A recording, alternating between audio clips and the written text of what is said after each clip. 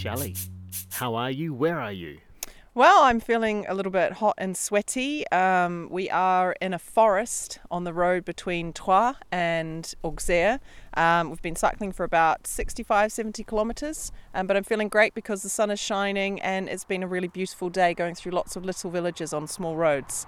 Welcome to the How Are You, Where Are You podcast, an audio travelogue of our adventures by bike as we pedal from our home of 7 years in London to the beautiful Hutt Valley in New Zealand. We've told our families we'll be home around Christmas in 2016, so hopefully that gives us enough time to cycle across Western Europe to Portugal, fly to Cuba, and then over to Mexico and cycle all the way down to Argentina.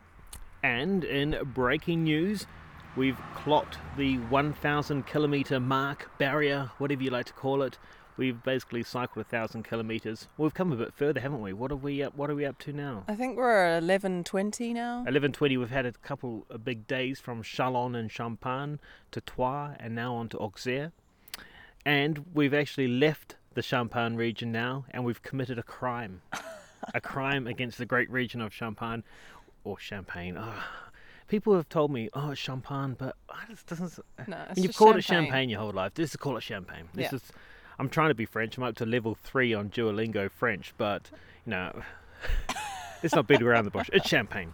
But the crime that we've committed is that we have left the region without even drinking a drop of the good stuff. Oh, man, what were we thinking? How did that happen? I don't know. It just... The option never really came up, did it? Where was all the champagne in Champagne?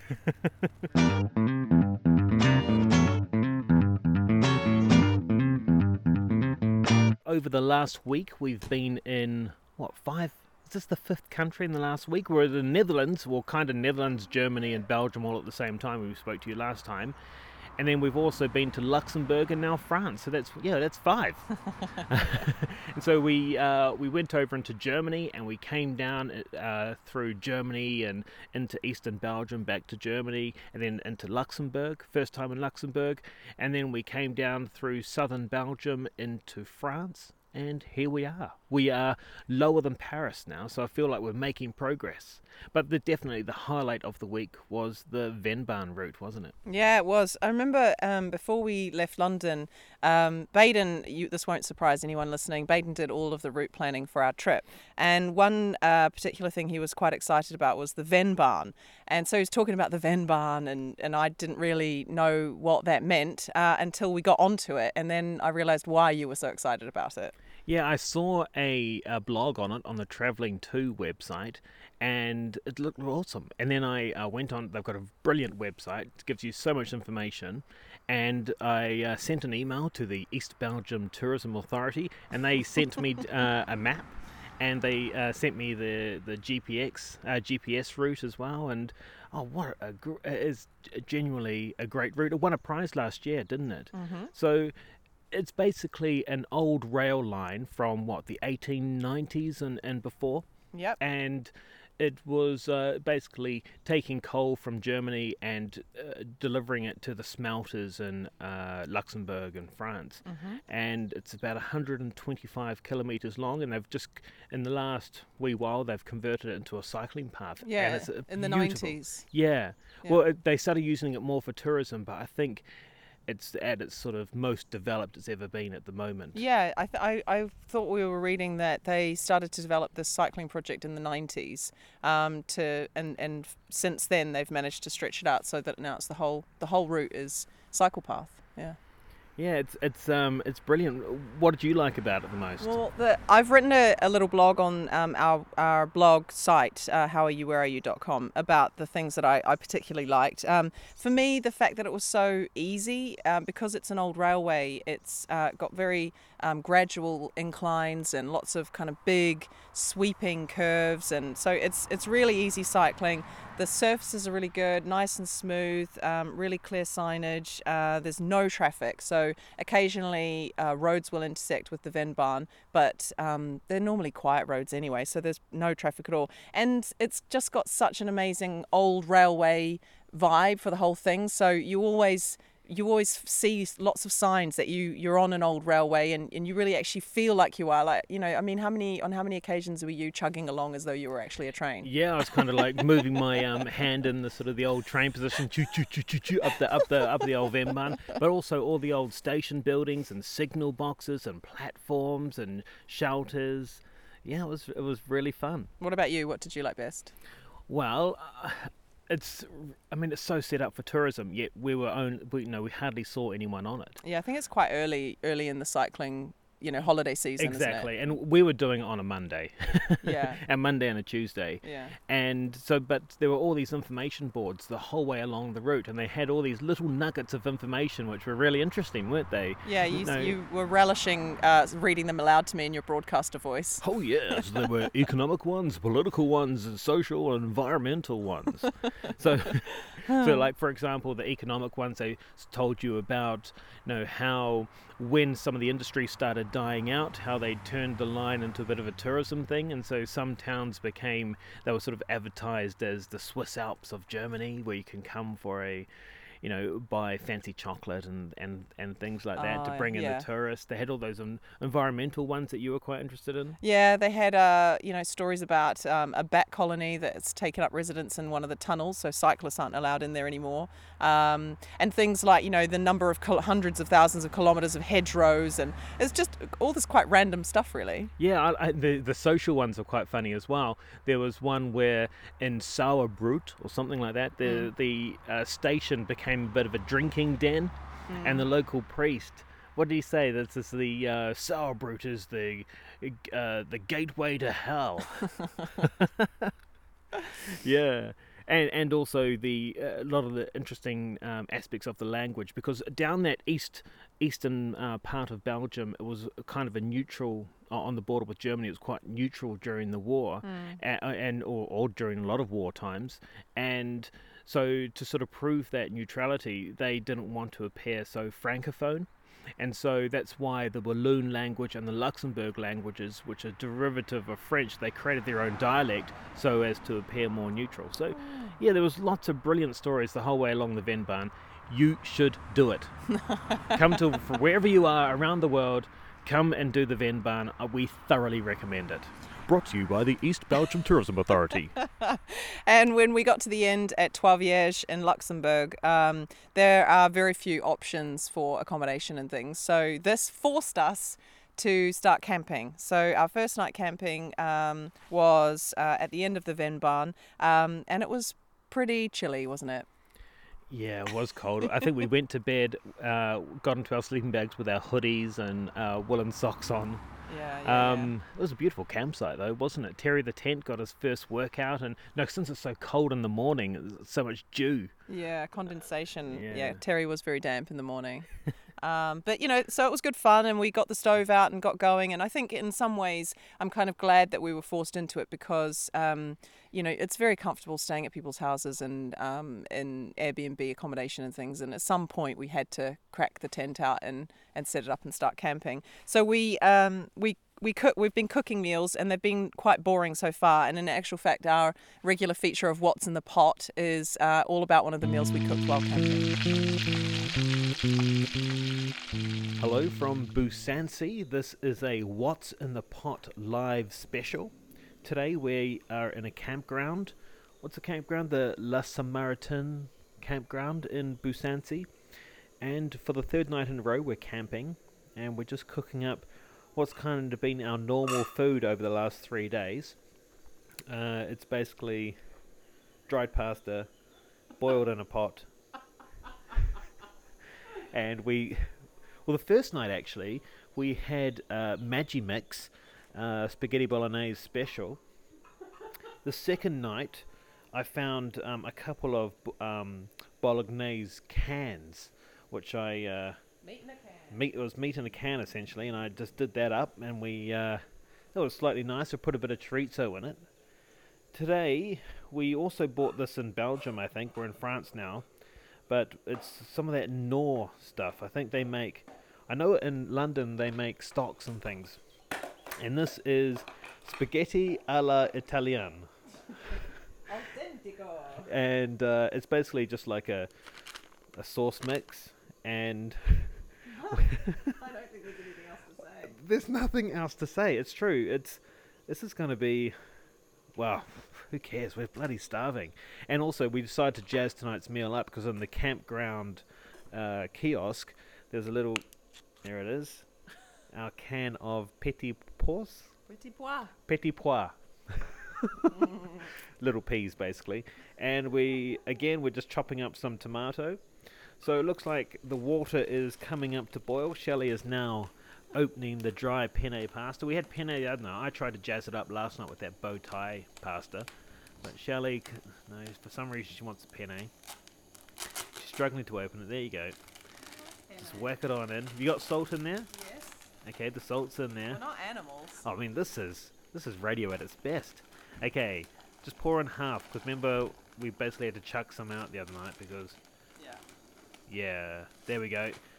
Half a bag of the 500 gram bag. And there we go, we are almost away. So the way that these, our little camping stove boils, that'll start boiling in about 2 seconds. In fact, it's bubbling up pretty crazy now. Can you hear it on how it's like... Yeah, you can hear it.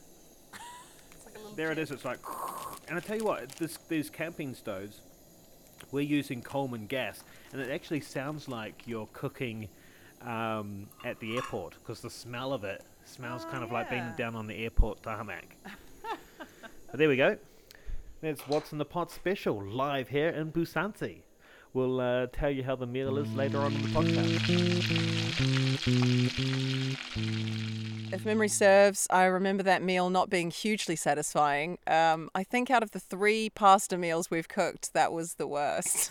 Yeah, it was terrible. They had had the packet mix thing, had all this dehydrated carrot and tomato, which never hydrated. Well, I think we were supposed to sort of cook it, but instead we just mixed it with water and then mixed it. Yeah.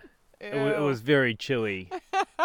And the other thing that added to the disappointment is that we downloaded an episode of Gogglebox Yeah, that's right. out on YouTube, and it was so badly out of sync. Yeah, it was unwatchable. So that meal was ruined. We'll be doing some more camping tomorrow night and the next night in the Loire Valley along the... Maybe even tonight. We don't know where we're staying tonight yet. That's a good point. Yeah, we need to hurry up, go and get into Auxerre and find some accommodation. But yeah, we finished Champagne today, and it was totally stunning and beautiful. Obviously, as we've said, we missed out on actually drinking any champagne. But I mean, as soon as we came into France, you got all nostalgic for all the other cycling you've been doing in the countryside here in France over the past few years. Yeah, it just reminded... No, we didn't know we were in France. We came down this sort of bumpy off-road forestry track, and we didn't really know where we were. It was just sort of, we were led astray by Google Map. It wasn't so bad as it turned out, although my pannier broke off a couple of times. Had to fix that. It was quite bad, actually. It was. We'll put a picture on the blog of a paddock that the Google Map took us across. Oh, yeah. So we were riding across basically someone's crops, and the tractor guy was driving towards us. He didn't really seem that... He was quite nonplussed to see us in the middle of the field. Yeah, I mean, I thought we would have looked quite silly doing all that off-roading with all our panniers and things. But anyway. But, I mean, once we got into a village, we knew we were in France, didn't we? Yeah, I mean, there were a couple of giveaways. Yes, the car license plates all had an F on them. But no, it just had that sort of French feel about it. We kind of came the smuggler's route, didn't we? There wasn't any fanfare. It was like suddenly we thought, hang on, I think we might be in France now. Yeah, I mean, that's the beauty of Europe. It's all one and the same. But no, it's so nice to be in France. The riding is outstanding. Yeah, and the people we've been staying with in France have been really friendly, really welcoming, and quite oddly, they've so far both had links to New Zealand. We stayed with a nice lady called Florence, and her son had been in New Zealand, and then just last night with a couple who'd travelled in New Zealand as well. So I think that the fact that we're from New Zealand is interesting to people, and they're keen to have us come and stay. Yeah, the New Zealand factor, you don't expect it to sort of come in when you're in such a remote place. But there was, at the campground the other night, I met this, I was doing the laundry, Don't forget, we were literally the only people on a 130 pitch campsite, which had just opened. So it was us and one other family. I think we were even their first clients of the season. Probably. Yeah, but we're at this campsite, and then later on, this one family turns up, and in a big sort of truck carrying motorcycles. And the guy comes in and talks to me in the laundry. He didn't really speak much English, but he was from Switzerland, and he had just said that, sort of made out to me that he had just been in New Zealand motorcycling. And I was like, oh, yeah, that's great, New Zealand's nice, blah, blah, blah. And then he starts undoing a shirt in front of me. I was like, whoa. Sexual. What's going on here? And he pulls his shirt down over his shoulder, and he's got a tattoo of the end of a Māori canoe tail, or like a waka tail. The end of the waka, it sort of curves up and around, and he's got that on his arm. Yeah. So I thought, whoa, that's pretty hard out. So I then showed him I pulled out my Pounamu necklace and showed him that. And then he reaches down in his top and pulls out a similar sort of thing, but carved in bone. Oh my. And then he had a shirt opened, and I noticed his T-shirt was in the shape of a New Zealand flag, and it was shaped in a way with New Zealand phrases. So, it said "cuzzy bro," "sweet as," all these like New Zealand phrases making up the North and the South Islands. What? Was it a flag or a map of New Zealand? It was a map of New Zealand. Oh, right. Okay. Yeah, a map of New Zealand, but shaped in a way with New Zealand phrases. Oh my God. Yeah, and then his son walks in as well. He was hoping his son would be able to translate a bit of English for him, but his son turned out to be pretty shy. But the son, his T-shirt said Fox Glacier. I mean, we were the only people in this campsite, and this guy turns up. It was pretty incredible.